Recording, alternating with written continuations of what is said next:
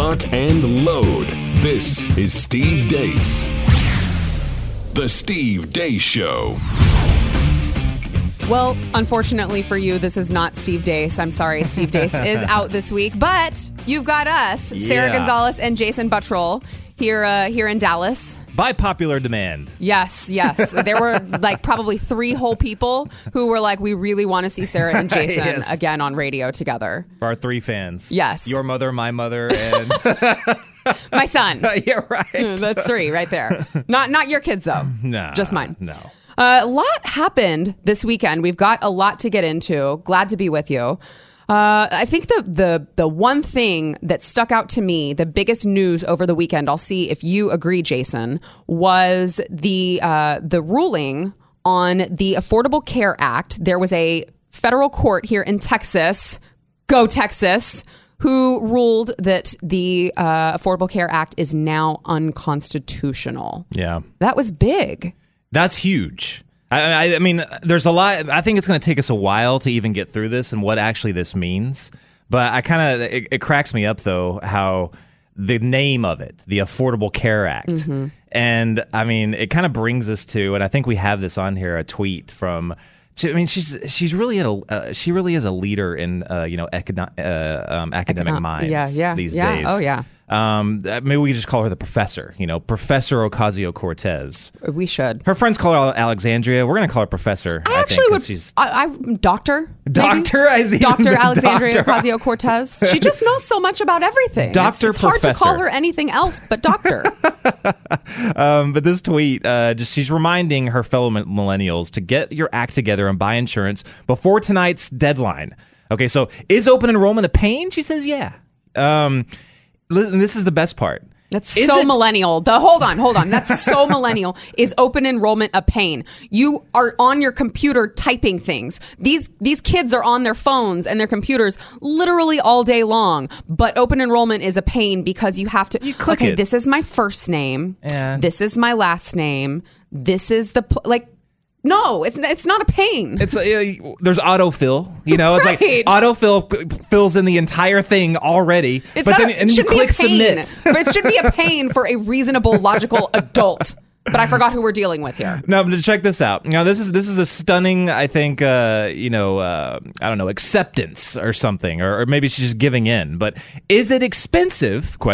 Yes. What the heck is the name of this thing?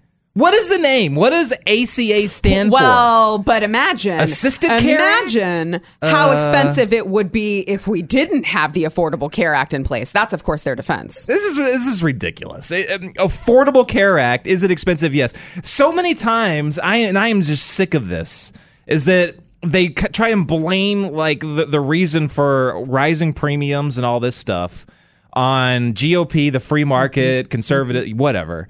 It's the reason why it's so expensive is because of this socialist program called Obamacare. That is the reason why it's so expensive. Right. But and you couple that with the fact that now with the individual mandate does not exist. Right. So no one is being penalized. That was their entire premise was, okay, we understand that, there are issues with what we are concocting here in this Affordable Care Act. Therefore, we will make sure that everyone joins. We're going to mandate that everyone joins to offset all of these other issues that you have a problem with. And their argument, of course, was that was going to offset the costs and everyone was going to be buying into this and that would settle it.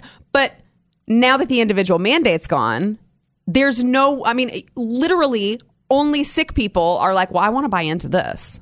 Those are the only people that are going to, because you've either got the incredibly wealthy who can afford, or you've got employers who obviously, sometimes can afford, but they can adjust depending on what their profits are like. So you've got incredibly wealthy, don't have a problem buying insurance. Employers are buying insurance. This is hurting the Democrats' base. Like, their own plan is hurting their base, because this is hurting the average American, the forgotten Americans who are just trying to live paycheck to paycheck. These people are being hurt by these premiums, and it's because of the individual mandate and the Affordable Care Act and the way that they structured this as a tax That is the only reason they're shooting themselves in the foot and then trying to spin the optics to make it sound like it was the GOP who did it. So the individual mandate is really the catalyst for this entire lawsuit that this Texas judge which I find so interesting because the individual mandate was the only reason that Obamacare was not deemed unconstitutional years ago. Because of Supreme Court judge activism. Yes. I'm sorry. When Chief Justice Roberts did that, he was like, oh, yeah, well, it's just a tax. I'm sorry. No. It's a punishment for crying out loud. Yes. It's a punishment. Yes. But just a guy in a black robe, a guy that's not elected at all, just decided to say, no, I'm going to interpret this as a tax instead of when it's so obviously a punishment. So obviously a punishment. So now we have this other judge here in Texas. Now, if you are being very, very, I don't know, intellectually honest, you could call it what this is. Maybe I'll just go against the grain, push back on me if you want to. Okay. Is that this is judicial activism, is what this is. This is the type of stuff that we criticize the left on, whether it's the Ninth Circuit and all that stuff. We would say, look, you're trying to change what is law right now through the justice system, through judicial activism. And I would concede to that. If I'm really, really thinking this clear, I would concede to that. But it is kind of a necessary judicial activism to combat the original one back when Judge Roberts made his decision. Well, so you don't think if you're just going by the law, you don't think that this judge had a reason to deem the law unconstitutional? Because I do. Yeah, I do. Did you look because so what he said was for the listeners who have not gotten into the details, which I can't blame you for, the judge his basis was that because the tax bill that was passed by Congress in December of last year, it included a portion in there that said that the individual mandate would no longer exist. So the tax bill last year rendered the entire individual mandate just, you couldn't enforce it. So now that individual mandate is gone, the judge is saying, well, that was the entire reason that this was constitutional, was because it was a tax. That's what Chief Justice Roberts told us. So now that the tax part of it is gone, this isn't constitutional anymore. I don't see a problem with that. I don't see that as activism. I see that as really honestly interpreting it. No, I no. And saying, well, that part of it is gone. And if you were telling me that this was the only part of it that made it constitutional and that part's gone, you got a problem now. I absolutely agree with you. And me pointing that out is actually more of a larger discussion on judicial activism in general. That's how bad it is. Like, really, we're at a point now where you have left-leaning judges that are making unconstitutional, decisions. Yeah. They're literally kind of like taking over government in a sense. It's almost like a judicial coup from behind the bench. Right. What they're doing, and they're using that to pass things like Obamacare, which this should have never happened. And I agree. His little thing to twist this and say this is a tax was really just a way to say, okay, screw it. How do I get something that's unconstitutional past the Supreme Court? Okay, boom, I'm going to interpret it this way. But to combat that, there's an equal and opposite, reaction. There's a conservative judge all the way down in Texas. Thank God. Thank God for Texas, by the way. No, that's what I'm saying. I am so proud, to be here all the time. But anyway, so he had to counter with this. This is something that I'm actually really, really worried about going forward, is everything that's going to get done, whether it's hardcore, I don't know. Actually, I guess I'm not really worried about the hardcore conservative stuff, because I typically think that would kind of go in lines with what the Constitution would be cool with. Yeah. But I guess I'm more worried about, look, President Trump has put in over 30 lower level judges. Yes. 2 Supreme Court judges. He's done with the lower levels, he's done a pretty solid job. He's done a good job. Very solid job of picking the right judges. Right. But if it can go our way right now, it could very easily go in completely the opposite direction another administration down the line. And this is the type of behavior that, that is building. It's getting worse. It's not getting better. Where you can have the president say, look, I think that it falls under my, decree, under my mandate to protect the borders, to say how many immigrants come into the country, but the Ninth Circuit disagrees with me, so I am overruled. Right. I mean, it's ridiculous. But this is going to get worse. Yeah. But anyway, the Affordable Care Act will now go. Some people are calling this a Hail Mary. President Obama actually took to Facebook to said, hey, don't worry about it. It's going to take months, if not years. Yeah. And so basically what happens is the individual mandate runs out next month in January. So then Obamacare is not going away. So don't everybody like throw a party. It's going to stay in effect. It's going to stay in effect because it's going to go through the court process. Which, can I please tell you, is way worse to have Obamacare in effect without the individual mandate is actually incredibly worse, and it's going to raise premiums exponentially. It's exponentially worse than having Obamacare in place with the individual mandate, because now, like I was saying earlier, now who's going to buy into it? You're like, the only people who are going to want to pay these premiums are the ultra wealthy won't even really need to, because they're like, yeah, if I end up in the hospital, I'll just pay the hospital bill. I don't need to buy into this insurance. It's going to be the sick people. You are going to have Obamacare and healthcare.gov. The only enrollments are going to be people who are super sick because they're the ones who need it. No one else. They're like, okay, I can pay $7,000 a month for premium for my family, or I can just save that money and hope that we don't get sick. That's what everyone's going to do because they're not being forced by the government to do so. The only reason that it made it palatable was the individual mandate. And now that that's gone, premiums are going to skyrocket. It is going to crush this system. It's going to crush it while we wait for this thing to get played out. So I'm like, I think I'm in the majority of the country right now, and the majority of people listening that think like, hey, I think a lot of people probably get their insurance like I do, like we do. Through their employer. Through their employer. Right. But you have a background in this. So like, yes. So I don't understand, like, how is this like, so the Sarah when premiums Gonzalez, are licensed insurance broker here. Yes. How can I help you, Jason? So Sarah, yes. Licensed insurance, whatever you just said. Broker. How does this affect me if I'm always getting my insurance through an employer? Like, does this affect me at all? Yes and no. So it does, because your employer is going to start taking a hit on your premium. So right? that the employer has to pay more money. Correct. Because right. And you don't always see it. Here we have great coverage. Amazing coverage. So we don't really see it here. However, there's only so much the employer can absorb before they pass it on to their employees. Okay. So with a lot of my clients, I was seeing that they're going from, we've got $1,000 deductible to, okay, now we can only afford a $5,000 deductible because they've jacked our rates up so much. And of course, again, they're jacking the rates up because people don't have to buy it now. Who is going to be motivated to buy into this if you're an individual and you don't already get it from your employer? The only people who are going to be motivated to buy into it, knowing that at any point in time you can go get it, I'm not going to get it this year. I think I'll get it next year. It's just going to be the sick people. So you are going to see it. Because there's only so long that your employer can absorb these costs without passing a little bit on to the employee.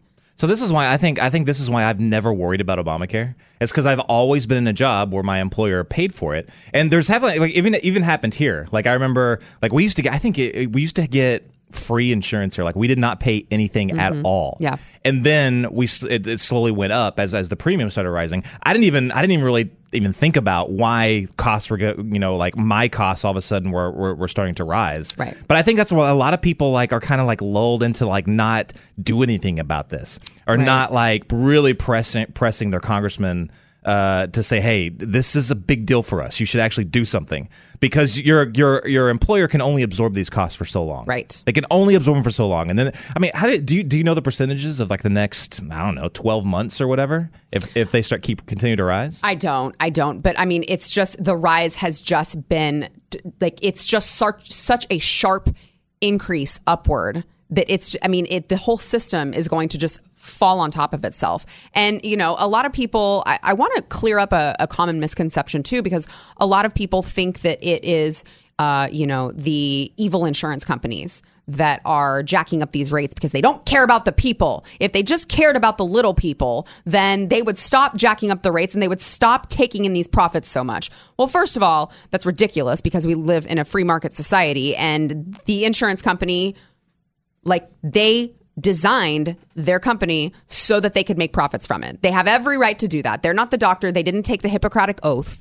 That, they had nothing to do with, I'm going to do no harm at all costs. They're like, hey, we do insurance for this. We also do insurance for this. why not design a system where we can, as a business, say, hey, if you want to protect your risk, like any other risk in life, if you want to protect your risk, you can buy into this. If not, you can go straight to the doctor. You can go straight to the hospital. So first of all, insurance companies are not the bad guy here.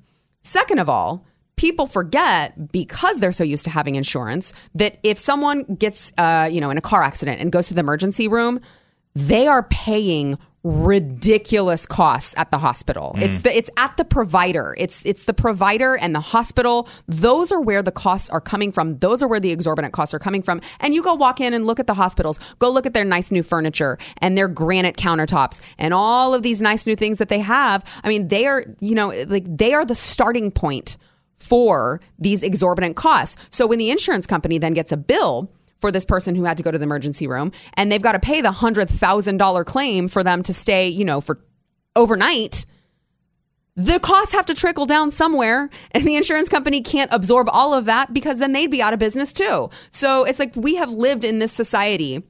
We have lived this life of luxury for so long that people like Alexandria Ocasio-Cortez don't realize that we have been protected by these costs because of the insurance carrier for so long. They think that it's supposed to be better. I mean, she says in this tweet that we were referencing earlier, it's way better than being uninsured, and reason enough to fight for Medicare for all. So the system that they gave us that was like half speed Medicare for all isn't working. So their answer is to go full Medicare for all. That's really going to be what it is. It's very similar to socialism.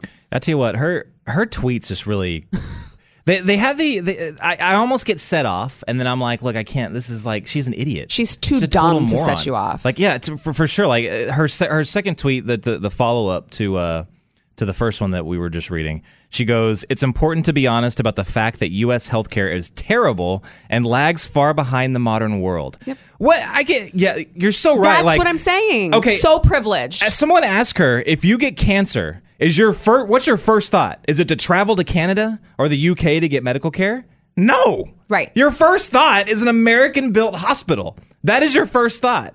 Yeah. Baylor Scott and White, or Johns Hopkins, or I don't know, pick one.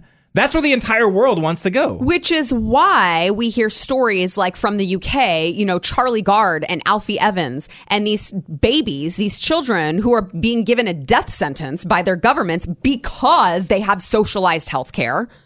Which is why we hear about those families desperately trying to get to somewhere like the United States so that they can receive treatment. I mean, again, it's like, we here in America sit in this life of luxury. We live this life of luxury where we have this insurance system that can pay for everything.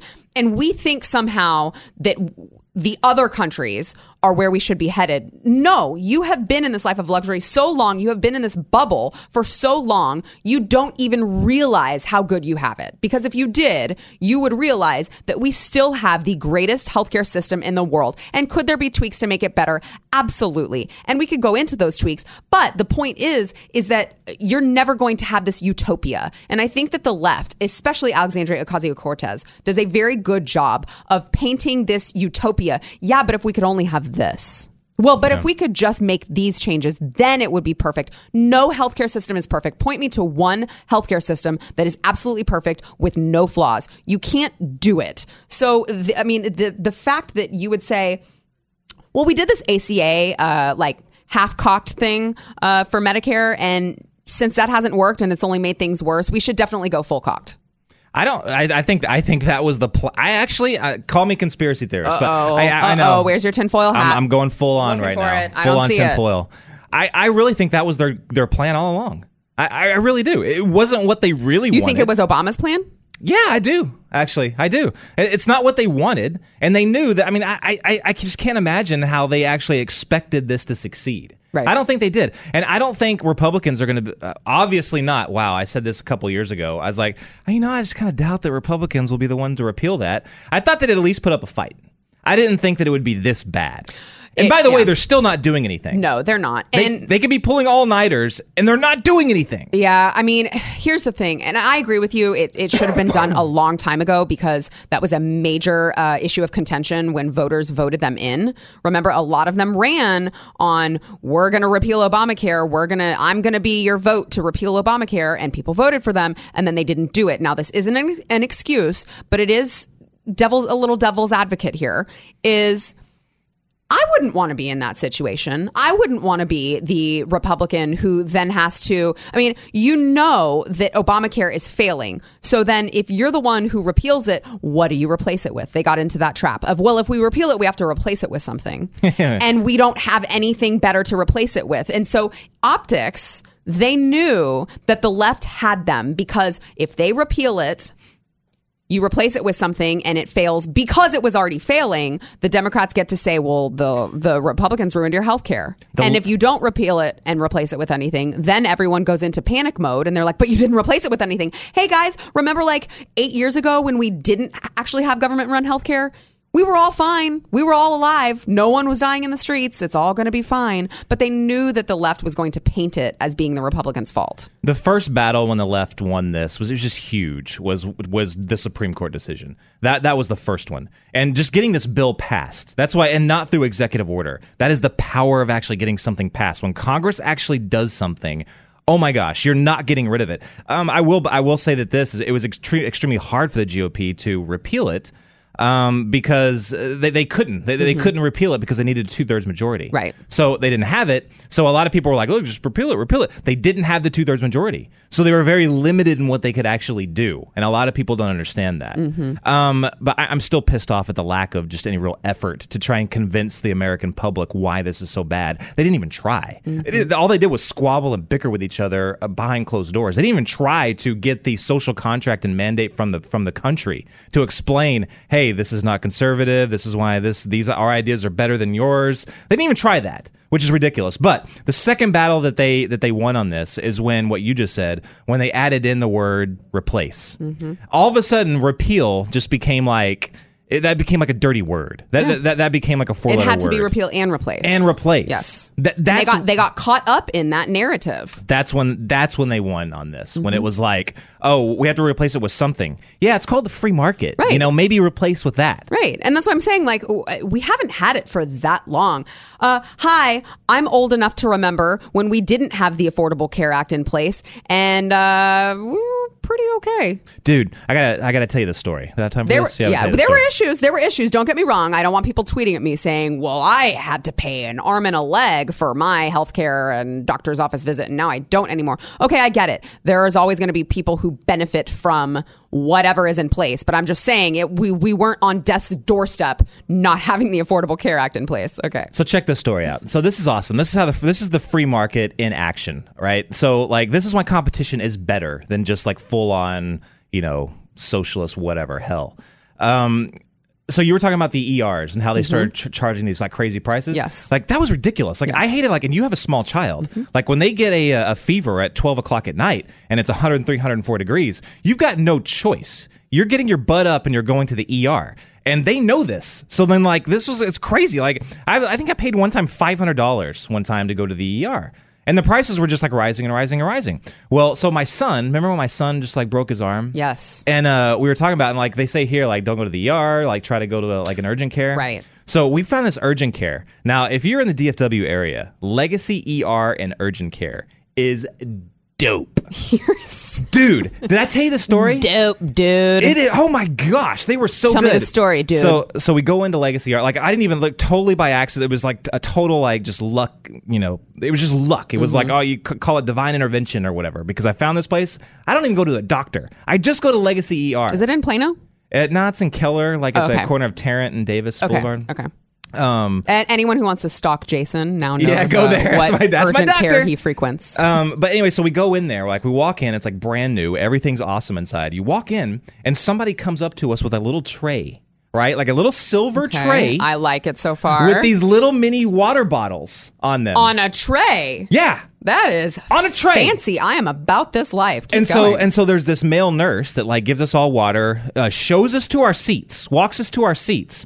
brings me the paperwork, doesn't say, Are you going to see a movie? that's what you feel like. And like normally, like there's somebody like sitting behind the counter, like at the ER going, next. Yes. Next. Yes. And Who's next? they're so miserable. They hate their lives. and forcing their misery on you. Yes. And, but no, they brought the paperwork to me. I filled it out and they were like, you know what? While you're waiting, we're going to go ahead and take your son back. There was no waiting. There was other people in the waiting room. He didn't have to wait at all. Didn't have to sit in the waiting room. They immediately whisked him in the back. Wow. So he's gone. I fill out the paperwork. My wife goes with him. He's already brought into an examination room. The doctor is in there within 10 minutes of us even showing up.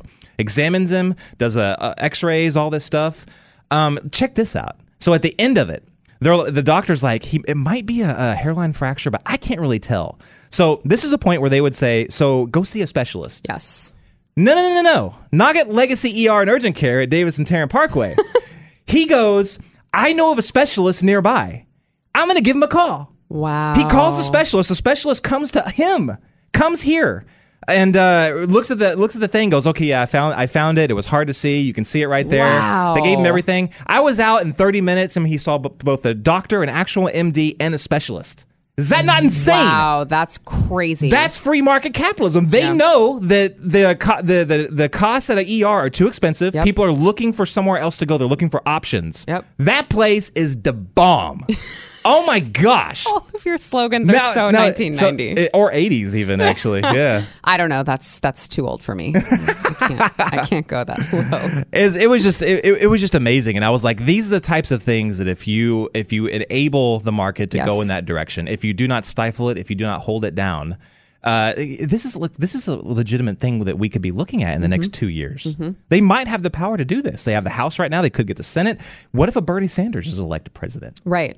Yeah, no, I know. And I mean, to add to your point on free market solutions, have you seen the doctors who will do house calls now? There are apps where you just download the app and you pay a flat rate for the doctor to come to your house, whether or not you have insurance. So there are a lot of places now that are finding their niche in, okay, even if you don't have insurance, because a lot of people can't afford it anymore, we're going to make this affordable for you, knowing that there are going to be enough people that they're going to be getting enough of this, that they can afford it. Plus, there's no overhead.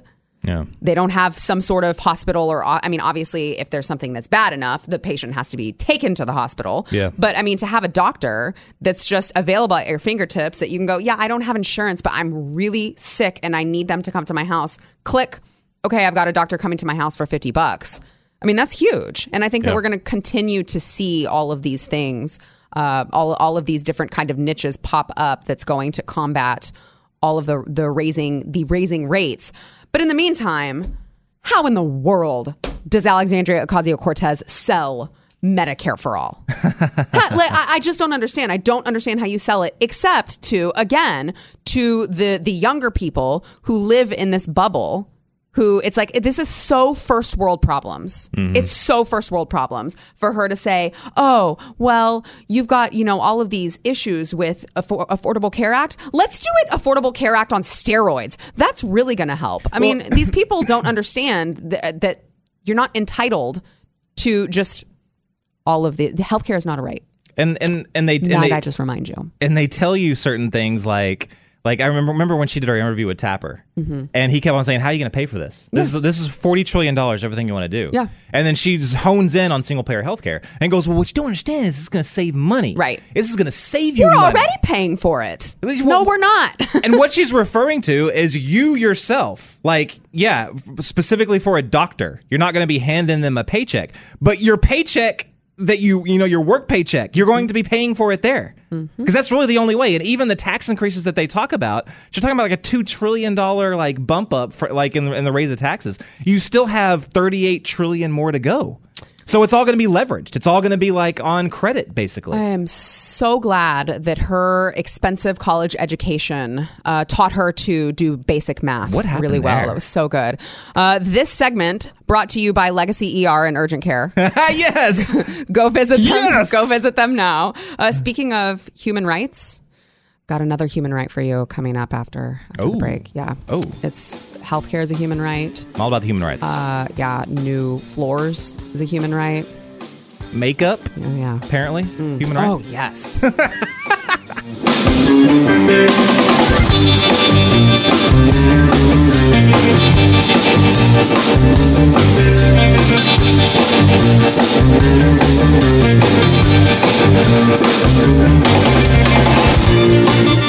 Sarah Gonzalez and Jason Buttrell here at Blaze TV filling in for Steve Deace. Steve is on a well-deserved vacation, or at least having some time off.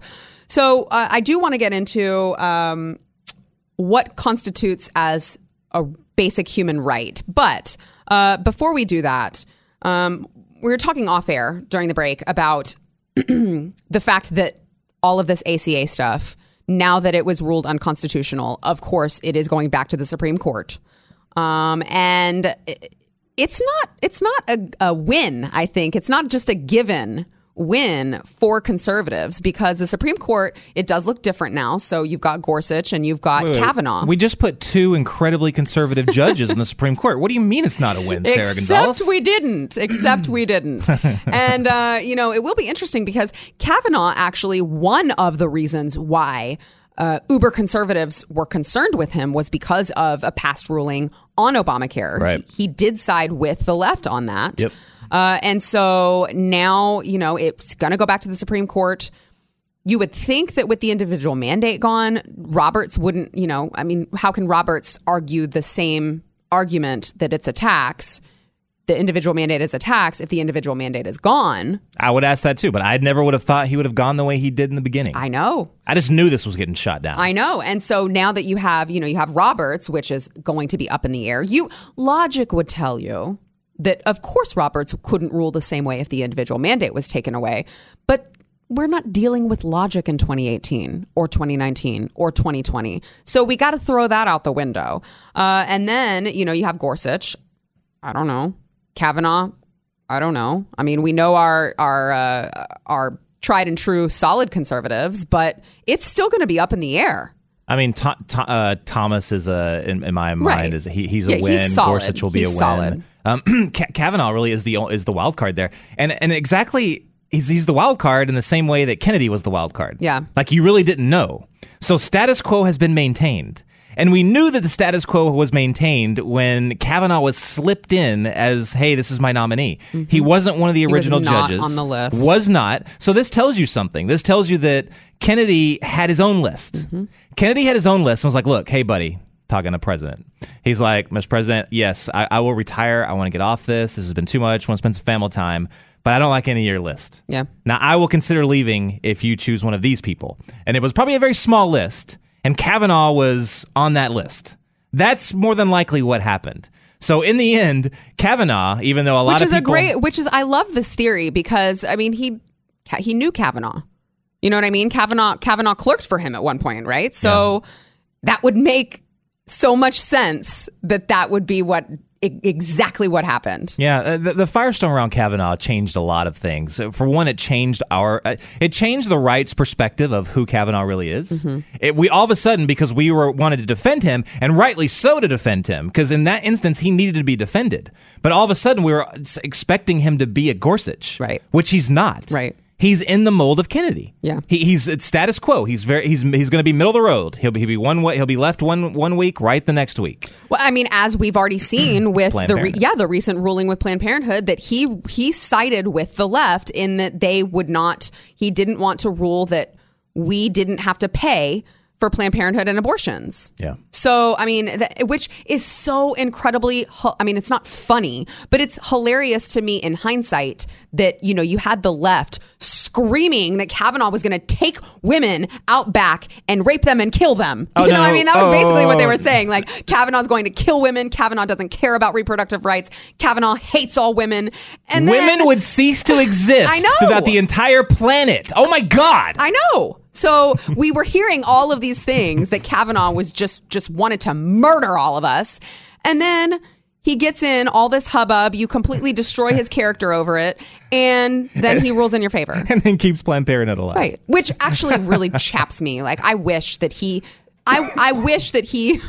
was a worse man than he is. I wish that he didn't have the character that he had and really just was like, you know what? I want to stick it to them now. They've destroyed they tried to destroy my career. They destroyed my name. And Yeah, I think everything you guys want me to rule on, I'm not going to rule on. So, exactly. I just do wish for that a little bit. I'm kind of surprised it didn't. I know. Actually. I thought it shows his integrity for sure. What's crazy is everybody at this network was saying from the beginning, like we didn't want Kavanaugh. We were like, no, we wanted that. He was so milquetoast. We wanted Barrett. Amy Coney Barrett. Barrett would have been awesome. Yes. Would have been awesome. And can you imagine the firestorm if Barrett would have gotten into that confirmation hearing? It would have been 100 times worse. Yes. I don't know where they would have went because they couldn't have gone with Me Too. And that was my question. Yeah, that was my question. It was probably going to be like, well, we heard that she bullied people in high school.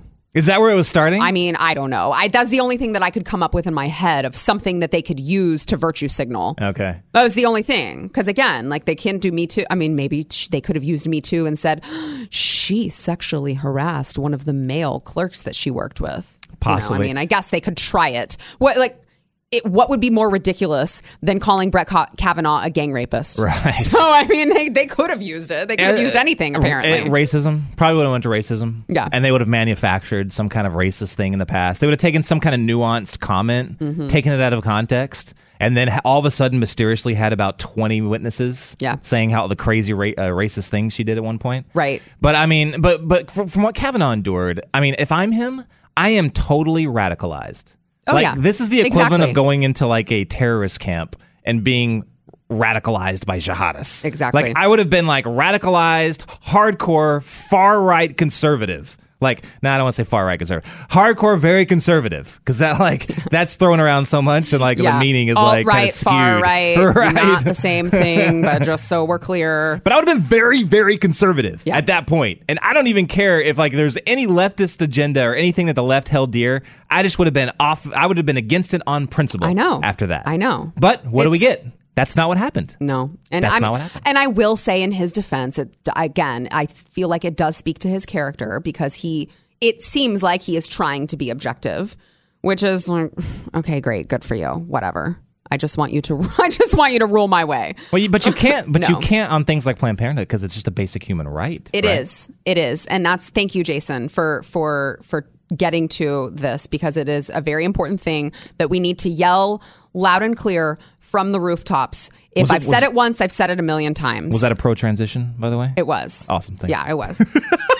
If I've said it once, I've said it a million times that abortion is, it's a human right. Can we be honest? Duh. I mean, why? First of all, we need to be teaching our children this in schools. I would like to just say, let me just make a note here to write to my son's principal. Please, we need to teach this in schools because it is so important. All right, even the president of Planned Parenthood, Dr. Wen. Let me just get. Oh my gosh, this is such knowledge that is being spoken right here. She tweeted out, "From here on out," this was of course after the ACA ruling. "From here on out, we want to be clear.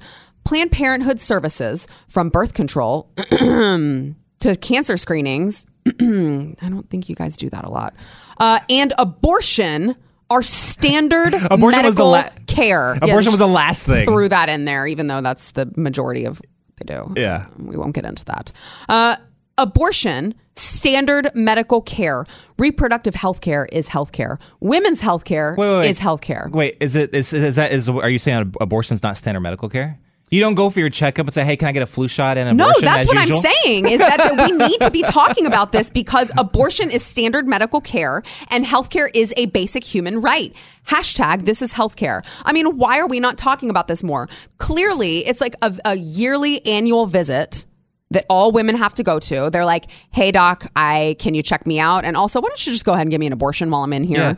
Yeah. It's very like, I will get sick if I don't have this abortion. I would like my flu shot, the vitamins that we talked about, and my 6-month abortion. Abortion to go, please. Yeah.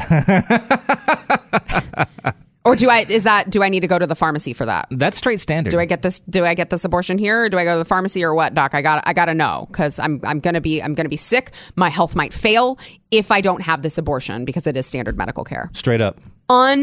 Unbelievable. Now, I even will go so far as to say healthcare is not a basic human right. But let's just focus in on this abortion as standard medical care because I think that it is really important to talk about how they have expertly managed to shift the narrative. Oh, yeah. I gotta hand it to them. Oh. They're really good at that. They have shifted this narrative The next to sentence. an unbelievable height. The next sentence is proof positive of that. Like right after she says it's standard medical care, which is laughable, as we're pointing out. But the very next sentence, reproductive health care is health care. Reproductive health care. Let's break that down for a second. So, but reproductive health care would be when you are attempting to reproduce. Right? Which would mean that you are having a baby, but that, correct me if I'm wrong, Jason, that's not what abortion is. No, it's pretty much exactly the opposite of that. So it's pretty like much the opposite you're of that. murdering a life. You're not reproducing and bringing and adding life. Right. The killing of babies is not... It's not reproductive. It's not reproductive, and it's definitely not healthcare. It's, again, the exact opposite of healthcare. Killing babies is anti-healthcare. That's about as anti-healthcare as you can get, as a matter of fact. I'm not sure that anything is more anti-healthcare than taking an innocent baby and murdering it. Like, So this is very obvious, and it's also very hilarious. But this is also the narrative. Like what she's saying here is the narrative that dominates the country right now. It is what got Roe v. Wade made into law. Like how successful the narrative switch Yes. and change on this is staggering. Yes. No one argues with this, but these are when you actually read through it like we are and break it down, it is so painfully obvious. You can't. All you have to do is sit back and laugh. Yeah. Yeah. And I mean, I will say, if you were to poll people, I strongly believe this. Now, again, the left could prove me wrong because they're just so crazy and they're indoctrinating people left and right. But I firmly believe that if you really broke it down and you went out and asked people who were pro-choice, who said, I believe in a women's right to choose, and you really started digging into, okay, but do you agree with like the late term abortions, and do you believe in partial birth abortions, and if like how far do you think that they have a right to take this? I believe that we would find that a much fewer number of people would be comfortable with that. I would like to believe that the average American does not think that the left's idea of being able to abort a baby up until the day before it's born is okay. I would like to believe that. Every time you, and I love where you're taking this here, because every time you take a leftist line of thinking or whatever they're trying to push, messaging, if you take it all the way out to finality. Right. Okay, don't take it on surface like the catchphrases and all that stuff. Right. You have to see it through to finality. Now, every time you see it through finality, you see how utterly ridiculous it is. Genders, there's a gazillion genders right now. Take it all. Ooh, I've got some gender stuff If you to take get into. I know you do. So fun. If you take it out to finality, you have people that are claiming to be like that one guy in the UK or wherever that was, somewhere in Europe. I think he was a Dutch man, I think. A Dutch man? Yeah. Or a Dutchman? Well, you know what? Who's to say? I don't know. He could have been identifying as a woman that particular day. I don't know, but I believe that he was a man on that particular day and that he was Dutch. Let's just say to be political correct, he was a Dutch person. In Europe. But that's true, though. Yeah, you still. That might be going too far. Who am I to say that he's a person? There were actually people. There was a person that was trying to identify as a dragon. I remember not too long ago, a couple years ago, when this first came out. But who are again, we to say? And who are we to say? Because we're not bigots.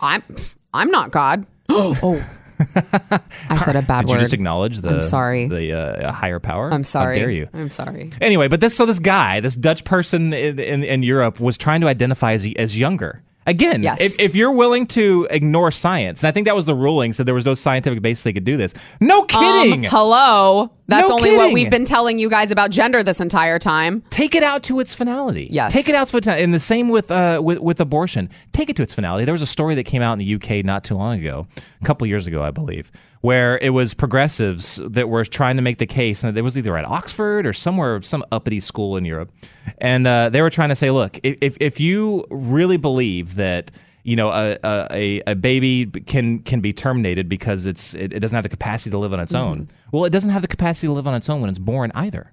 So if we really are going to believe this, we have to extend it out to the first few weeks or even months of life. That's a great point. Yeah, because This is not a joke. How's the baby gonna eat or drink? Exactly. I'm not joking with this. Like, this is not like a hypothetical. This was an actual paper, an academic paper from the progressive left making this case. Now, they didn't know this, but they were trolling themselves with how stupid this is. Yeah. Take it to its finality on all this stuff. Do it when you're like arguing with your friends, or just not arguing, but when you're having these discussions with people. No, when you're arguing with your friends. when you're arguing with your stupid friends who think that this is okay. When you're showing them how idiotic this is. Just invite them to go all the way to Endgame and see where it takes you. Well, let's not even, I mean, you're saying Endgame, but Endgame where they tried to persuade you to do it in a paper. But even if you just look at the end game of what is currently legal right now in some states, it's still horrifying. I mean, I still believe that someone in middle America, the average American, is not going to sit there and look me in the eye and tell me, yeah, I think that a baby who has his lungs fully, functioning and could survive after it leaves the womb and, it's the day before it's about to be born. Yeah, I still think that you should be able to abort it. I don't believe that the average American would go that far. I really don't. Right now, I think most people would say that's ridiculous, but I don't know. It's how long you're willing to fight for this? Yeah. How much of your morals you're willing to just give away and give into to continue this to go on? I mean, lung capacity and lung function is the most ridiculous thing that they've ever come up with to talk about this. How many people have been on life support? Right. Instantly, like the law would instantly state, oh, if they're on life support, if you're the next of kin, immediately pull the plug. Yeah. It's not murder. You can do it. Yeah. Nobody would agree with that. No. Senior citizens that they can't take care of themselves. Right. And pull the plug. Yeah. Have someone euthanize. Yeah. No one agrees with that now. We can't do that now. But again, that's taking it to the finale. That's where this is going. Yeah. And then just really quickly, the healthcare is a basic human right. It's not. Just kills me all the time. So who is it that's expected to pick up the cost of that? Oh, the insurance companies. I forgot. But since when is someone's skilled labor a basic human right? You obviously have not read the Constitution or the Bill of Rights or anything. I'm pretty sure it's life, liberty, and the pursuit of health care. It's in there. Life, liberty, health care, and Article the pursuit 52. of happiness. Yeah. Life, liberty, the pursuit of happiness, health care. Yep. Abortion. Yep. New tile in my kitchen because I don't know. I just really want new tile, and it seems like it would be absolutely that's the thing now, right? You just say that it's a human right if you want it to be something to do. And I would say like a Hummer, but I don't think that existed at that time. So I think the actual text is a dope form of transportation. Dope form of transportation. But I mean, it's so communist to start saying, healthcare. I am entitled to someone else's skilled expertise and labor. That is my right as an individual. As an individual, it is not your right to receive services or labor from someone else, especially someone like a doctor who has gone to school for that. I mean, it's you guys go and you spend a bunch of money and get in debt and pay off your student loans to become the doctor that you are. And then I'm just entitled to your knowledge, please. Here, just have at it and give it to me for free. Yeah, and if you want this access, and this is when you can always tell when people are out for power. It's not to enable the masses. It's not for because I feel sorry for them. It's because they want a right that you used to have, that used to be all under your control, given away to the government, so that they can be in control of it. Think about that. Yeah. They're calling it a basic human right, but they want to give that right to the government and make it fully in control of your life. You don't have a right to that. And when you give when you give one of your basic rights up, even if you do believe that it's a right, if you give it up and you give it to the government, you lost it. You don't have it. I have just this, I don't know. It just came to me. You know what I feel is a basic human right? Living. I feel like maybe just the right to live is the right to be human. And that's why the framers actually put that in the Constitution. Living, not killing babies. I don't know. Just a thought. Yeah, that's a good one. The right to life. Basic human right. Yep, I agree. That one's in there. Thanks, Founding Fathers.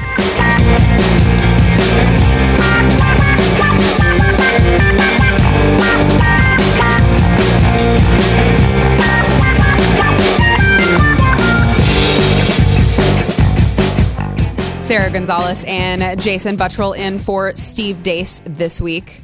And Jason, I was just curious, have you done all of your Christmas shopping yet? Gosh, no. You men. I have so much to do. You men. You're all the same. You procrastinate until the very last minute. I know, and I've got this And you're out at the mall on Christmas Eve. Yeah, Christmas Eve. The 23rd, 24th is when I do it all. And then I've got this full list of, like, everyone tells me what they want. Yeah. And so I'm ready to go. Yeah. But by the time I get there, nothing's available. Everything's sold out. So they get wool socks. Everyone gets wool socks. So here's a pro tip for you. I'm not sure if you're aware. There is this really neat invention called the internet and Amazon. And if you go to Amazon, you can actually order it from the comfort of your own home. You don't have to procrastinate. See, here's the thing. I know this. And because I know this, it helps me procrastinate longer. So then I'm like, I can just order it. I can just order it and get it in 2 days. I'll do Prime now. It'll be at my doorstep in an hour. So then I wait too long, and then I notice that they're like bogged down. So then it takes like a week instead of the 2-day shipping. And then I'm screwed. So then I have to go to the mall. Every year it happens that way. For the past 3-4 years, that's what's happened. I mean, I feel like maybe like you could learn from your experience and then do it differently the next year instead of just repeating. So we're judging now. Okay. Jason, we were judging a long time ago, baby. No, but so Santa just read a new survey that there are people now who think there's more than a quarter of people who think that Santa, good old Santa Claus, should be gender neutral. I'm just tired of this crap, man. Yeah. I don't like how female. What is? Can we just? There's a reason why we say things like our Christmas tradition, because some things have tradition. You know what I mean? Like traditionally, that's why they're traditions. For crying out loud, that's the whole point of the name. Words matter, right? I mean, can we just have our traditions and like leave them be? This is ridiculous. Well, I can tell you why, Jason, because it's very, it is not inclusive. Okay. It's discriminating against people who don't think like you do. And I got to tell you, I am very uncomfortable sitting next to such a bigot right now. Really, quite honestly, because if you're not willing to change your entire tradition for a very tiny percentage of the people in this country, how can you even look at yourself in the mirror, Jason? That's a good point. I have a hard time looking at myself in the mirror, especially as my hair has been going away. So that's the whole other thing. But beyond that, it's just so bigoted of you. How that's a good point that you make, because it's such a small percentage of people that actually think this. Tiny. Such a small. So like it makes no sense that, over about 1,000 years or however old Christmas is, since Santa Claus was invented, or I don't remember the year, but it's been a long time that like the millions and millions of people that celebrate Christmas, and they've had this tradition for so long, that they would all of a sudden change hundreds of years of tradition and of something being the way it is because 0.0 whatever percent. What? Or because now we're being told that science doesn't matter. No, I'm pretty sure science matters. And so what would that even look like?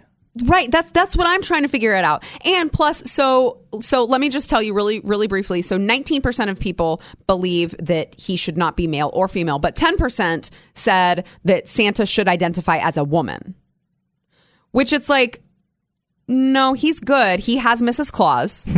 Lest we forget, excuse me. I mean, that's pretty discriminatory to forget about Mrs. Claus. He's got his girl. She's locked down. She's at the North Pole, working hard with him. I mean, I would go so far as to call them a power couple, if I'm being honest. Like Santa and Mrs. Claus. You can't have one without the other. And they're this power couple who comes together. Maybe the original Christmas power is great. couple. That's what I'm saying. The OG. That's what power I'm couples. saying. I mean, other than like Joseph and Mary, I guess. That's true. Yeah, that's true. since it is Christmas. That's true. But I mean, they are like the power couple. And now we're supposed to say that Santa should identify as a woman. It's just such virtue signaling at this point. And I think that it's because I honestly think that people answer this way, not because they really believe it, but because they are so scared of the outrage brigade finding out that they might not agree with all of this gender neutral BS non-science. And they're like, I have to answer this way because I'm going to be accused of being racist or homophobic or transphobic or quilt bag 2 phobic or whatever. And I have to. They'll ruin my career. They'll ruin my job. I've seen them do it to everyone else. And so I just kind of have to be on this bandwagon. This is a crack up. You can find this at cbsnews.com is where I'm seeing it. But like this study, 20% of people think that he should have tattoos. Shouldn't have no tattoos. You got to have full sleeves. 23% think that he should be carrying an iPhone because why not? 18% thinks he should have skinny jeans, and 25% think he should wear trainers instead of his black boots. Unbelievable. Stop trying to ruin our fun and our traditions. And he should drink beer. Oh, 6% said he should drink beer. But now 22% How is he supposed to operate the sleigh if he is under the influence? Like, you got to be really skilled to be able to operate a sleigh in the middle of the air. I mean, you don't have any air traffic controllers guiding you, so you can't be drinking beer. Okay, well, you didn't read further on down the line, Sarah G, because 22% think that he should be upgraded to a flying car, and the little picture has a reindeer flying the flying car. So he ain't driving. He's drinking his brew. He's drinking his beer. He's drinking in his an Natty electric Light, car. as you like to do. He's shotgunning those Natty Lights like you learned from Sarah Gonzalez back in college. When he was I was a pro. I was. And he's sitting in the passenger seat. That's what he's doing. That's unbelievable. And he should have an iPhone. Give me a break. What kind of generation are we raising right now? His fur should glow in the dark. 4% said his fur should glow in the dark. This is a crack up. 4% said he should have dreadlocks. I'm sorry. I've got to stop you right there. No Santa in my world is going to have dreadlocks. He's just not. That's just not right. There's nothing wrong with having tradition. There's nothing wrong with tradition. He should have tattoos. No, stop trying to ruin my clean Santa. And I don't have anything against tattoos because I have some.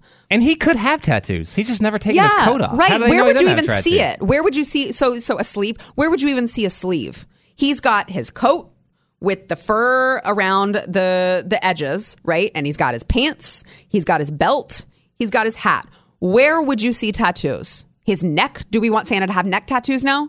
Santa's like, well, wait, he's got the beard. Maybe the back of the neck? Maybe. So Santa's just going to be like, yeah, I just got out of the slammer. Do you like my cool teardrop tattoo on my face? I'm ready to give Christmas presents to kids. Let's go. Like, why? These are society is just. I don't believe in anyone at all. I don't believe in any of us. We're crumbling. We're done. This is the type of thing where, the progressive movement wants to like, I mean, I go back to like the cultural Marxism type movement where they want to like they want to change Western culture. They want to change it so that they can direct you towards a Marxist ideology of we're all egalitarian, we're all the same, yada yada yada, bull crap. Mm-hmm. But this whole movement of trying to like taking a small minority of people and then trying to change it for everyone. So you have to change it for everyone. Look, these are things that you can like.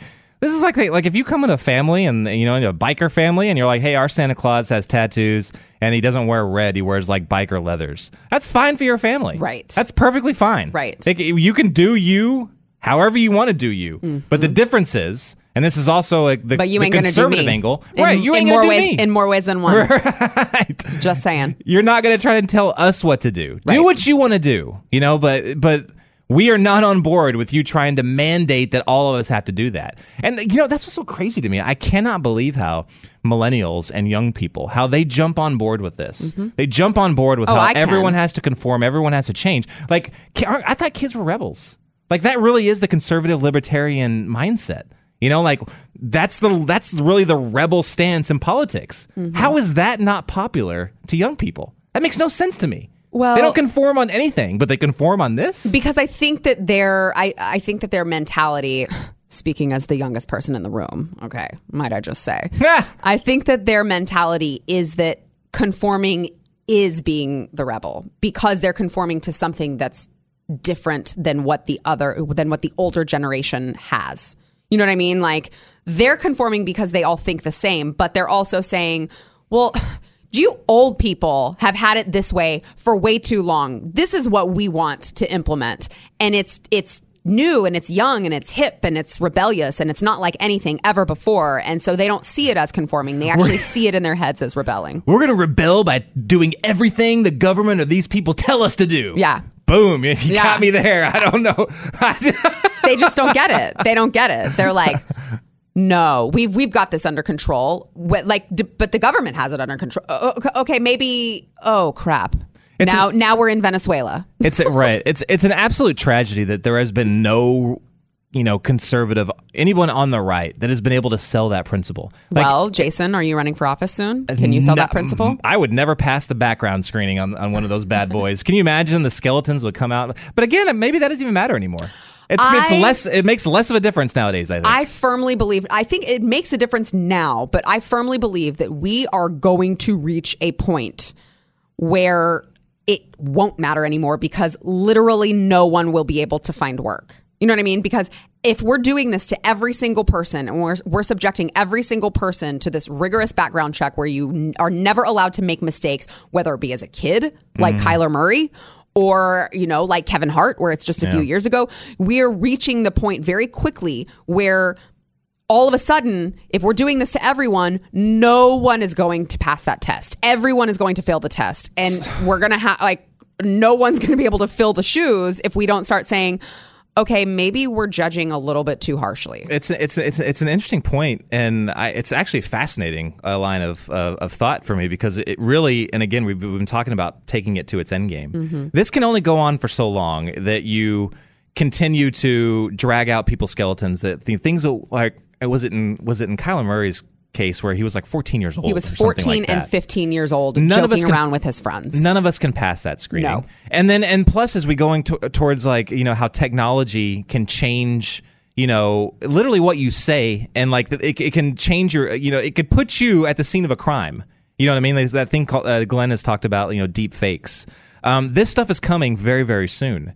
So we're approaching that point where, look, it's not really going to matter. Like they're using it as a tool to shut down any kind of outside dissenting voices. Mm-hmm. You're going to get to a breaking point where everyone's like, okay, I don't know what to believe. I'm just going to judge this person on who he is right now, the content of his character right now, and what he says right now, and how convincingly he can advocate those principles. Like you can tell a liar right off the bat. Right. Like if he did certain things in the past and he goes, look, that's not me now, and this is why. If you can't really prove to me and tell me when you changed that one moment, that pivot point that said, okay, this is why I switched my viewpoint. If you can, people have a big time BS indicator on that or meter. Yeah. And it's going to be obvious. But I think that's very, very interesting as we go forward. It's got to get to that point. It is. It is. It really is. It's going to shift, and all of a sudden they're going to be like, oh, wait, maybe this isn't such a good idea. I want to address something really quickly. Last Best Hope on Twitter wrote to us about our conversation about Kavanaugh and the Affordable Care Act and said that we were our mocking of the left shows how ignorant, me specifically, I am. Dem said Kavanaugh was going to murder all women. Really? They said women were going to die. They said women were going to die if Kavanaugh was sworn in. I'm not the one who's making that up. They said it. They're the ones who said it. So if you have a problem with the rhetoric that I just said earlier that Jason and I were discussing, maybe you should talk to the Democratic leaders because they are the ones who put that spin on it, not me. I'm the one who's pointing out how ridiculous it is. Just letting you know. Anyway, back to Santa and genders and how crazy we're all going. We're going off of the cliff. Would it surprise you at all to hear that a school district in the UK is now teaching that boys can also have menstrual periods? They're explaining this scientifically? Or they're saying this hypothetically? Like, is this in science class? Or Jason, what is this? Please, explaining this scientifically. Come on. Like, I'm trying to figure out. What question is that? I'm trying to figure out, like, reading, writing, arithmetic, where this would fit into, like, core reading, curriculum. Writing, arithmetic, transgender periods. So they're adding that course. It flows off of the tongue, right? What is the... What is this now? This is like grammar school? What is this? Yeah, it is... let's see. It is, yes, elementary age students. Now, Elementary age students. So here it is. Schools in Brighton, in East Sussex, England, will now teach elementary age students that menstruation is not gender specific. That's not gender specific. Where are they teaching this?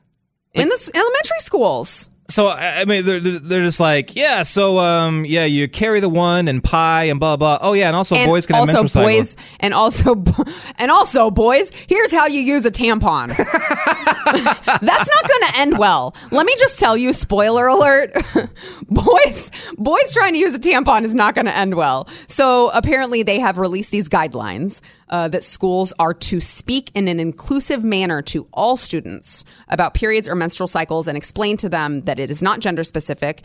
And the language and learning about periods is inclusive of all genders, cultures, faiths, and sexual orientations. For example, girls and women and others who have periods, trans boys and men, and non-binary people may have periods. Periods are something to celebrate, and we can see this in ceremonies and celebrations across the world. Now, if you want to, I will go, let me just put on like a little bit of left-leaning hat here. If you want to go so far as to say trans boys and non-binary people may have periods, okay, you live in your crazy little world where there's such thing as non-binary and that boys are trans and identify as women. Okay, that's fine. You live in your crazy little world. But it literally says men. Trans boys, I guess maybe they're trying to say trans boys and men. I don't know. But if they're trying to say men may have periods, I'm sorry, I reject that. That's not true. My head That's completely not true. turns in knots when I try to figure out if they're talking about actual men or women every time they say trans so-and-so. Like if they say trans woman, does that mean they're originally man? Yes. But now? Yes. Okay. I know usually when I'm reading that and I'm just like, okay, just tell me if they were born with a penis or a vagina. Right. That's just going to clear it up for me way more. So what they mean is trans boys can have... Is that what they're saying? Yes. Trans boys and non-binary people may have periods. Wow. So this is, this reminds me of, I remember when I was I remember sex education was like really controversial back when I was in elementary school, and we were going to take it in 5th grade. And I remember my father was like so against sex education classes. He was so against it. And I could not understand why. I was like, Dad, you're so... back in the 50s, and I was like, what's the big deal? I'm like old and stuff, and I'm a man. I can handle it. I can have sex with my girlfriend. Yeah, I'm 5th grade, so what? And then I was like, no, I could not understand it. And my dad was like, that's my job to teach you that. Yes. It's not the school system's job to teach you that. It's not only is it the school, it's not any other adult's position to teach you that, but me and your mother. Mm-hmm. And I totally just did not understand that. I totally get that today. Like, I totally get, like, now it's like, this is what happens when the narrative shifts, when relativism shifts, like when truth is relative there's just whoever's your truth. teaching it. There's just your truth. Yours. There's not truth. Yep. There's not objective truth. It's your truth and my truth and her truth and his truth and Shim's truth. Because I don't know what gender they are. So I'm just going to include all of that in the shim. And it's unbelievable. Yeah. There's no, like, we are supposed to go by science. Well, science deniers, you're a science denier if you don't believe that we are all going to die from climate change. You are a science denier. But then when you try to point out the science with the gender thing, they're like, you hater. How could you even suggest that this 3-year-old boy who was born with the penis is not actually a woman? Like, it's unbelievable. I have my son is in elementary school, so this same thing, elementary school.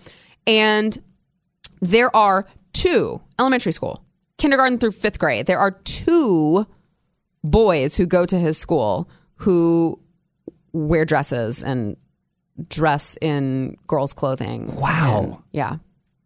Wow. Yeah. Elementary school in Texas, of all places. And,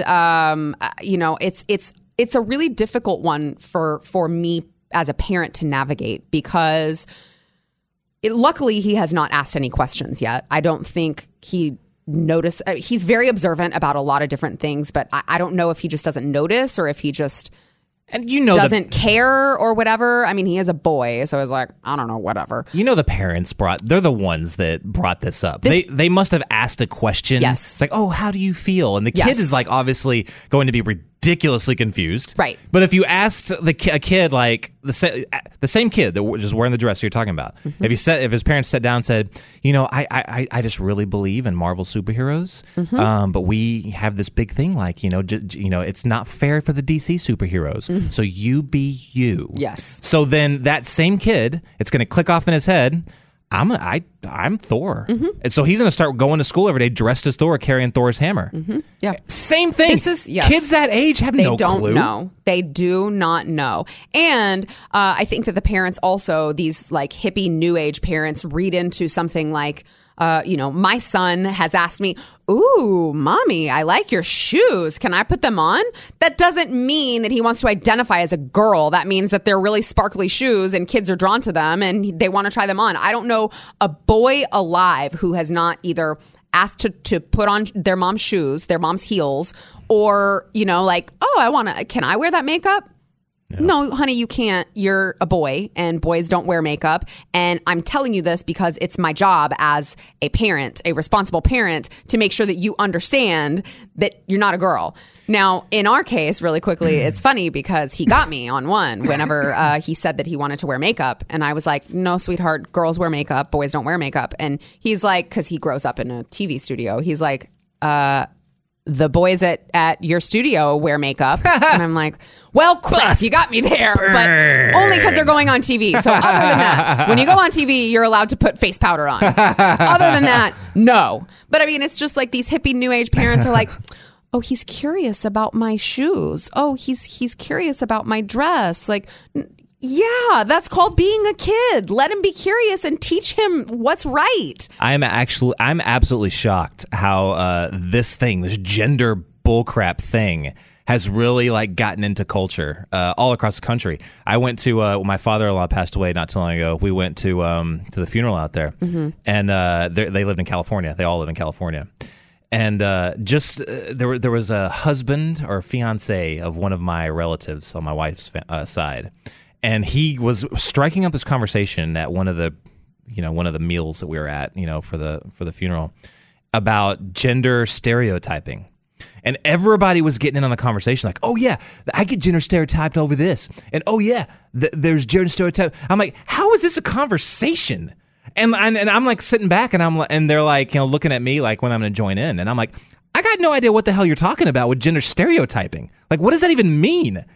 And like, I literally, they're all talking about this. This is not people that are interested in politics. Yeah. It's just gotten that right. Into, like, these are just like guys that like to go to concerts and smoke weed and stuff. Like they're not like people that really care about the president. Yeah. But this is like dominating their conversations. Like, how is this possible? Because somehow we've forgotten that there are differences in gender. Like, there are scientific differences in gender that's not just like a weird random stereotype that someone just assigned to a specific gender. Like, there are actual differences in gender, and that's okay. That's okay. Like, I will never be as strong as you, right? Like, if I worked out all the time and you worked out all the time and I was lifting weights and pumping iron and stuff, there are certain parts of my body that I could never get as muscular as you could. Yeah. That's not like, so I could never be as strong as you. That's not a stereotype. That's just science. Mm-hmm. It's unbelievable to me. Sabes84 really quickly tweeted us and said, this is really funny, you can't say menstruation anymore. It's non-binary gender fluidstration now. Nice. That's a great point. Why do we have the word men in there? Straight up. That's good. You know what that is? That's the patriarchy. That's the patriarchy right there. There's a school in Washington who's going along with this too. With this this whole boys can have periods thing. Washington State University is now stocking men's bathrooms on one of its campuses with free menstrual products as part of a system-wide effort to be more inclusive of transgender individuals. Dude, so you mentioned the patriarchy. Mm-hmm. Well, yeah, because I always like to, every chance I get, mention how oppressive the patriarchy is. Yes, continue. The best example for how oppressive the dang patriarchy is the Miss Universe's first transgender contestant. I know. Now the patriarchy is trying to crush women's hopes and dreams and aspirations of becoming a beauty pageant queen. That is like, How is that supposed to be allowed? that's Why is patriarchal that- domination at its And they're finest. celebrating it. Dude, she hot though. Or he hot though. Can we get that? Jason saying he's See, hot, look at admitting, I know. Look I at that. know. Okay, but that's a lot of surgeries. That's not even I don't even believe that, I mean, man. like what? It's not even fair to me. It's just like, what? Like, I mean, I get it that beauty pageant contestants can all have plastic surgery and that's fine, but it's like this man went to an unbelievable level of plastic surgery to look like that. That's not even fair. That's a lot of cash. I know. Like you're not. How do you? What? I know. I have no idea. But I read that she, shim, she, he. I always just want to say shim because I feel like someone's going to yell at me if I use the wrong pronoun. But she failed. That she did not. Everyone was like, "Oh, she's going to win. Oh, she's going to win." And then I read that she did not win. Hey, Sarah. Under since you're the healthcare expert and official, fully licensed. Yes. What was that again? Sarah Gonzalez, licensed health insurance broker. Go.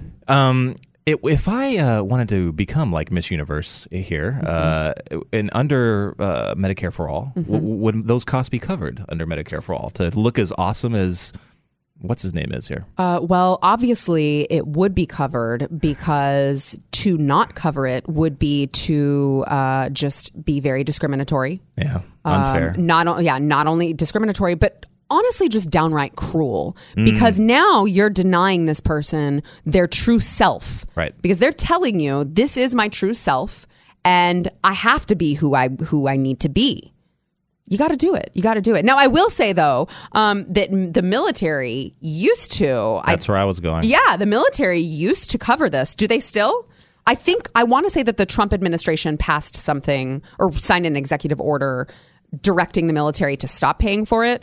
But if we're getting what the military is getting, that's covered. It's so ridiculous because Bradley Manning. If you've ever been in the military, you know that there are so many things that will knock you out of service because they won't pay for treatment. There's so many things like when you go in, you get like this big medical screening. If they'll search for these things. If even one of them are on there, then you are out of there. Yeah, there are people who are dying because it. they want to serve their country and they're not allowed to. Right now that they're. I mean, are they accepting it now? I know that it seems like Mattis voted to. Didn't he like put the hammer down and said, "Okay, we're delaying this decision" or something like that?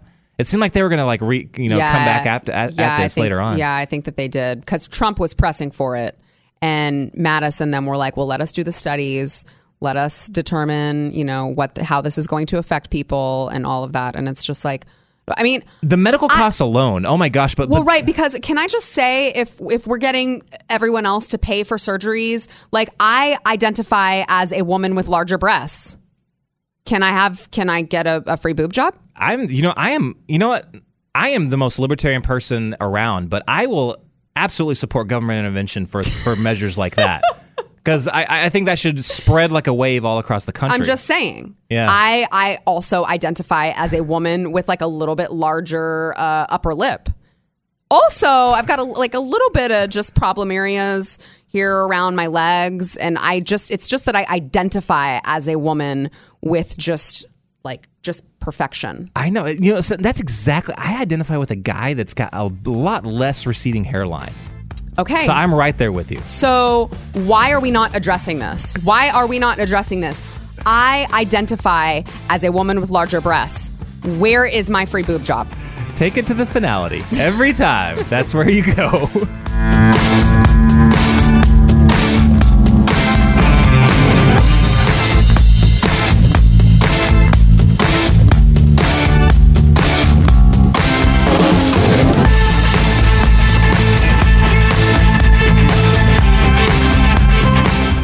Welcome back.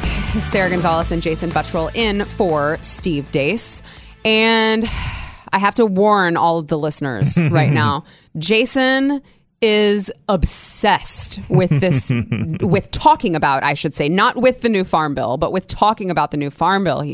We all should be. Keeps going on about the farm bill. Don't you want to help the farmers, Jason? See, now that is what they always say. It's like, oh, well, you hate farmers? We'll talk about that. Yes. This is an absolute dumpster fire. And we should all be outraged. This is now my personal jihad, is bringing like these types of things up, because I never even thought about it. Like, I never, ever considered talking about the Farm Bill.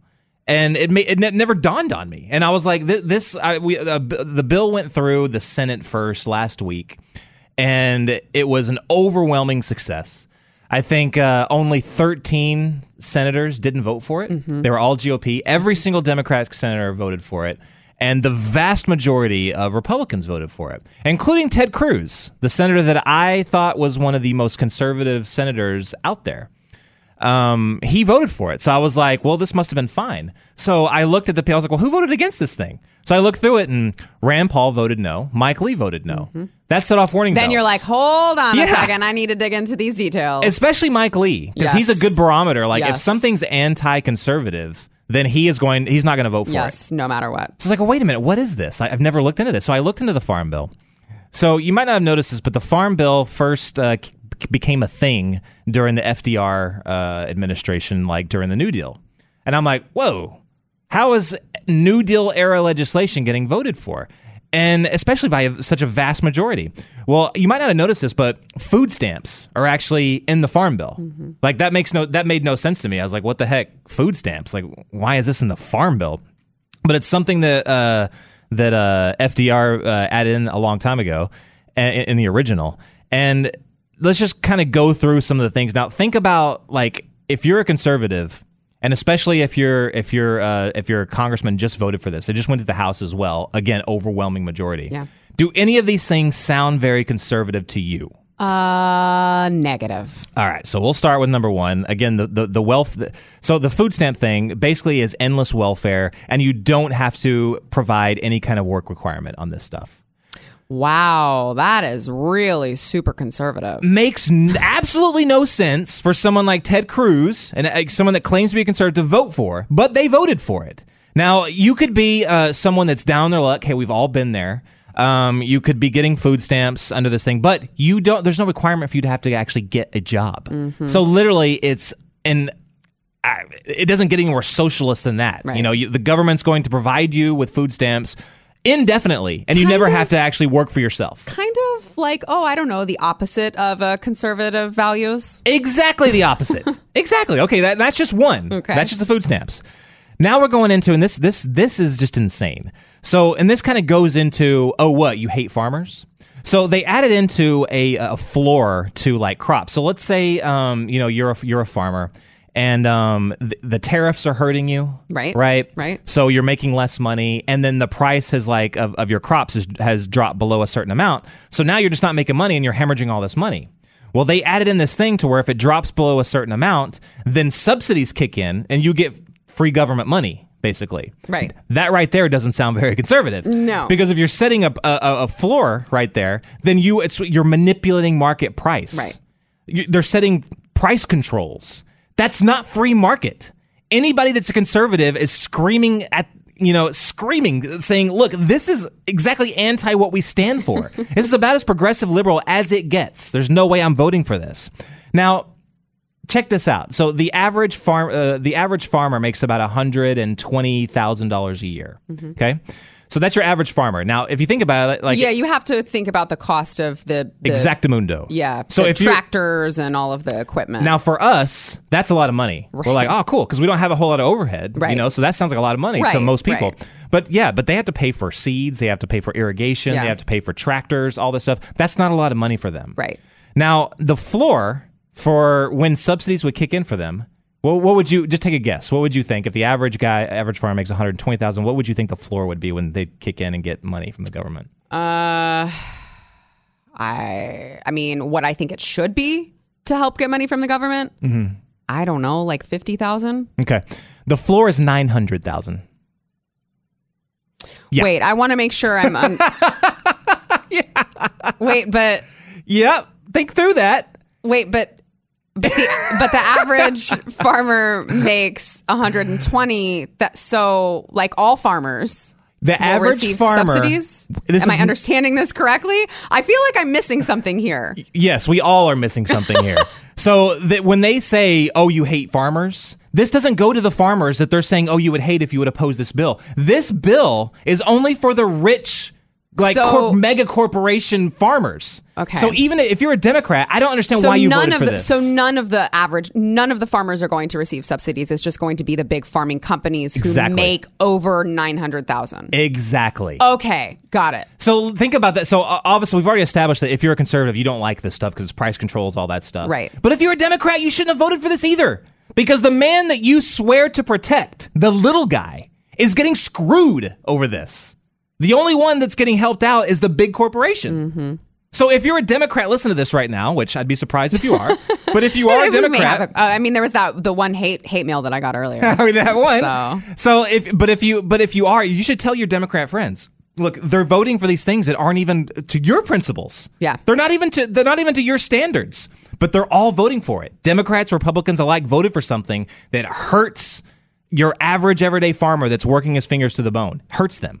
So do you think that it's just that they're not, that all of these GOP congressmen and women, to be inclusive, do you think that that they just didn't read the details, or do you think that they are so concerned with optics now that they're like, I know if I vote against this, I'm going to be painted as, hating farmers and hating middle America and hating, rural counties. And I don't want to look like that. Therefore, I'm going to vote for this. Which do you think that it is? It's a good question. I think it's exact. I think the vast majority of it is optics, because the moment they don't vote for a farm bill, it'll instantly get branded as, oh, you hate poor people, you hate farmers. Which, I feel like that has to be the reason that Ben Sasse voted for this. Someone like Ben Sasse, it's like you feel like surely he wouldn't be on board with this, but then he knows he's, I'm in Nebraska. What am I going to do? I can't handle the optics of that. Right, and he's probably has a lot of people lobbying those bigger companies that are getting hurt by tariffs. Mm-hmm. They're the ones that are lobbying to him and saying, "Look, you have to throw us a bone here," right? Because you're looking at, and again, that's why a lot of these tariffs are such a bad tariffs manipulate the market as well. Isn't it so? It's just funny where we've gone in such a short amount of time with the tariffs being the catalyst. Yeah. Like we've had the tariffs, and then we had the subsidies for farmers with soybeans, because to offset the tariffs. Yep. And now we've got the farm bill that I assume is partially to offset the tariffs, which is just like, it's like, well, this tax isn't working, so let's make it a triple tax. Right. It'll work then. And how insulting is that to our farmers? Yes. Our farming community, that the government did something that you had no control over and forced you into taking handouts. Yeah. They've never been the type to want to accept a handout for generations. Right. Going back over 100 years. Yeah. It's all been about the strength of their own two hands. Hardworking. Yes. They're hardworking people. Yes. Amazing, amazing people. But now they're being forced into taking handouts. Yeah. That's so jacked. Yeah. We're taxing here to fix, the trade deficit. But then we need to tax here to fix this tax. And then we need to tax over here to fix that second tax.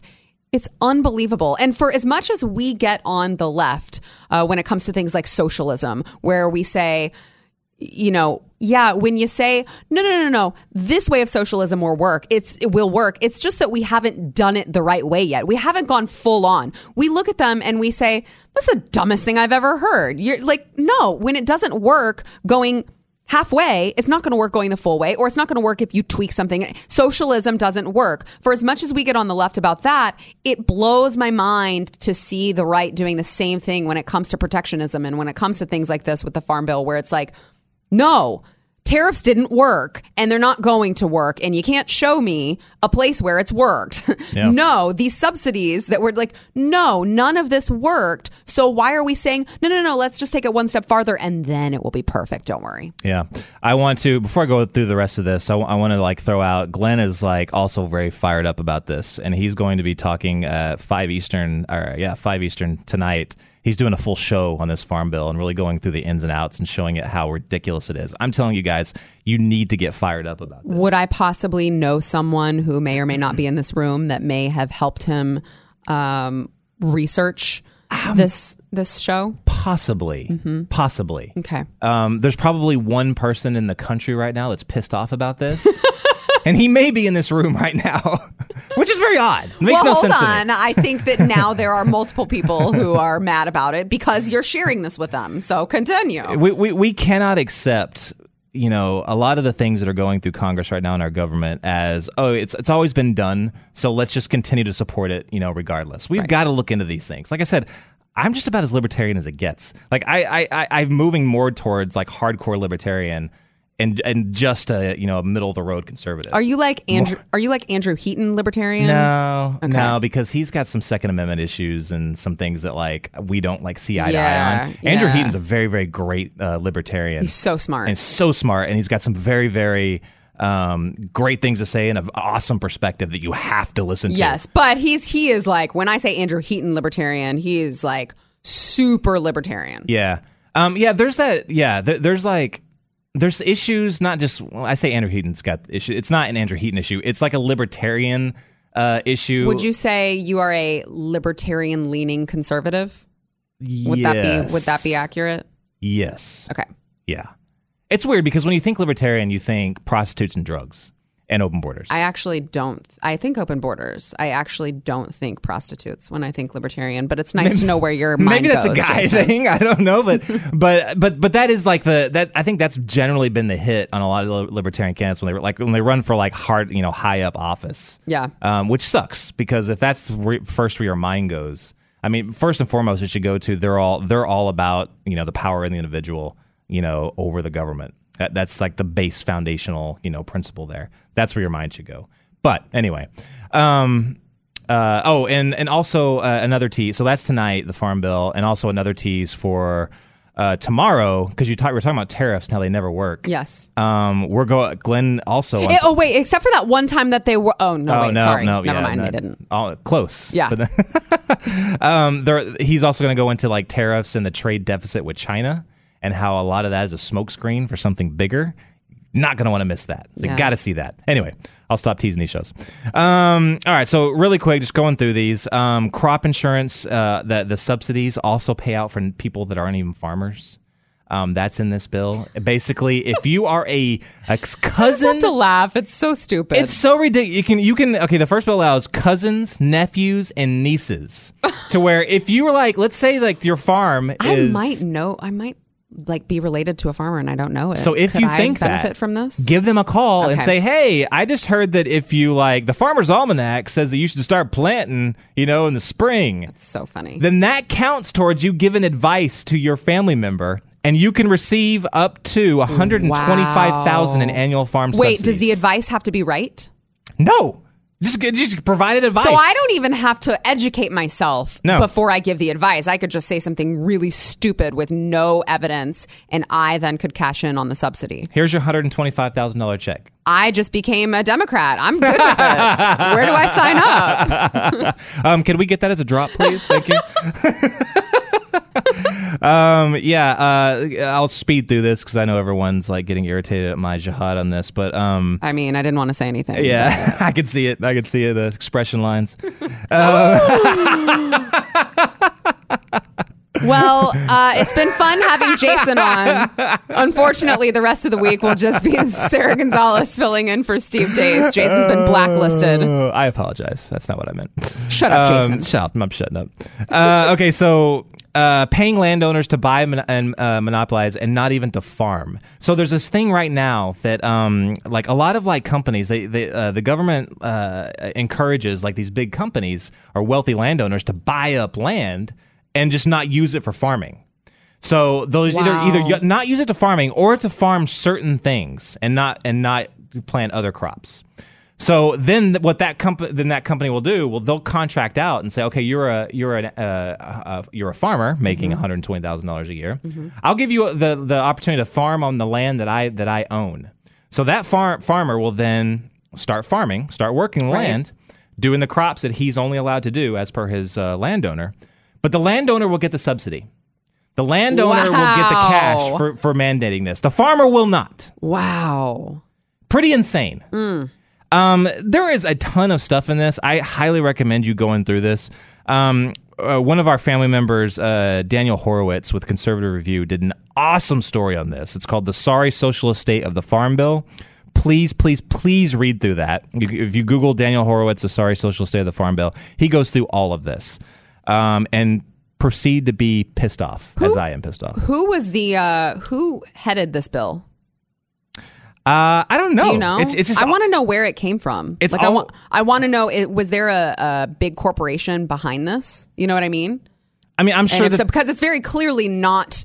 It's very clearly not geared toward the average farmer. So it makes me think, okay, what big corporation is writing this and who sponsored it? I'm sure that they definitely lobby the heck out of these things every time it comes up. I think it's a bill that just automatically gets redone every 5 years. So ever since the New Deal, every 5 years they do a new farm bill. But who? I mean, there's got to be someone behind. Like, I can't imagine who in Congress would want to spearhead that. I mean, surely they're saying, okay, yeah, I'll put my name behind it, but you guys write it for me. Tell me whatever it is you want, and I'll suggest that these are the changes that are made.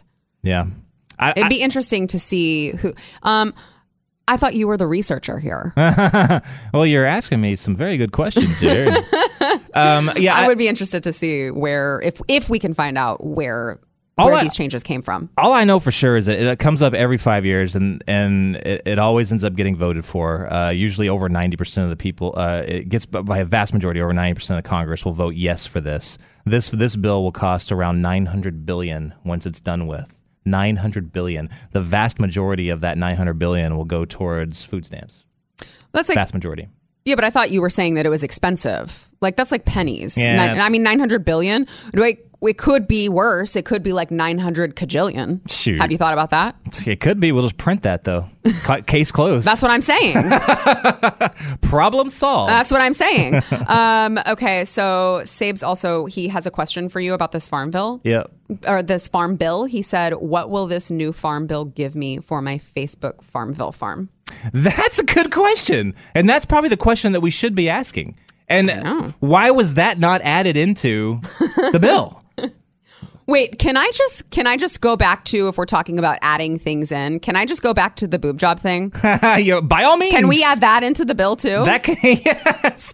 And every bill going forward. I just want to insert that in wherever I can. Food stamps are in the farm bill. They added in a Yemen thing into the farm bill. Just snuck it in. What? They added in like this little thing saying that it was something about Yemen, how they said that somebody snuck that in there so that I think that they couldn't vote on Yemen, the Yemen war or something like that. They just snuck it in.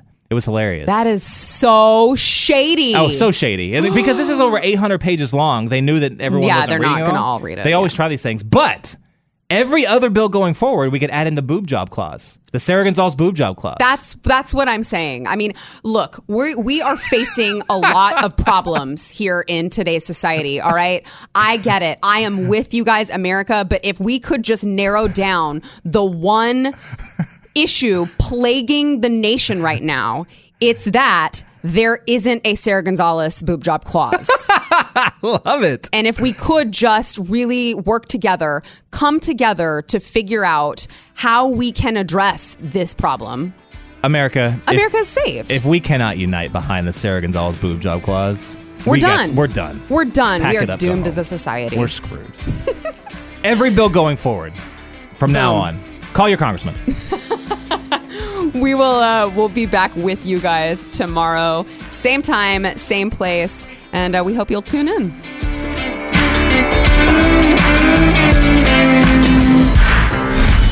This is Steve Deace on the Blaze Radio Network.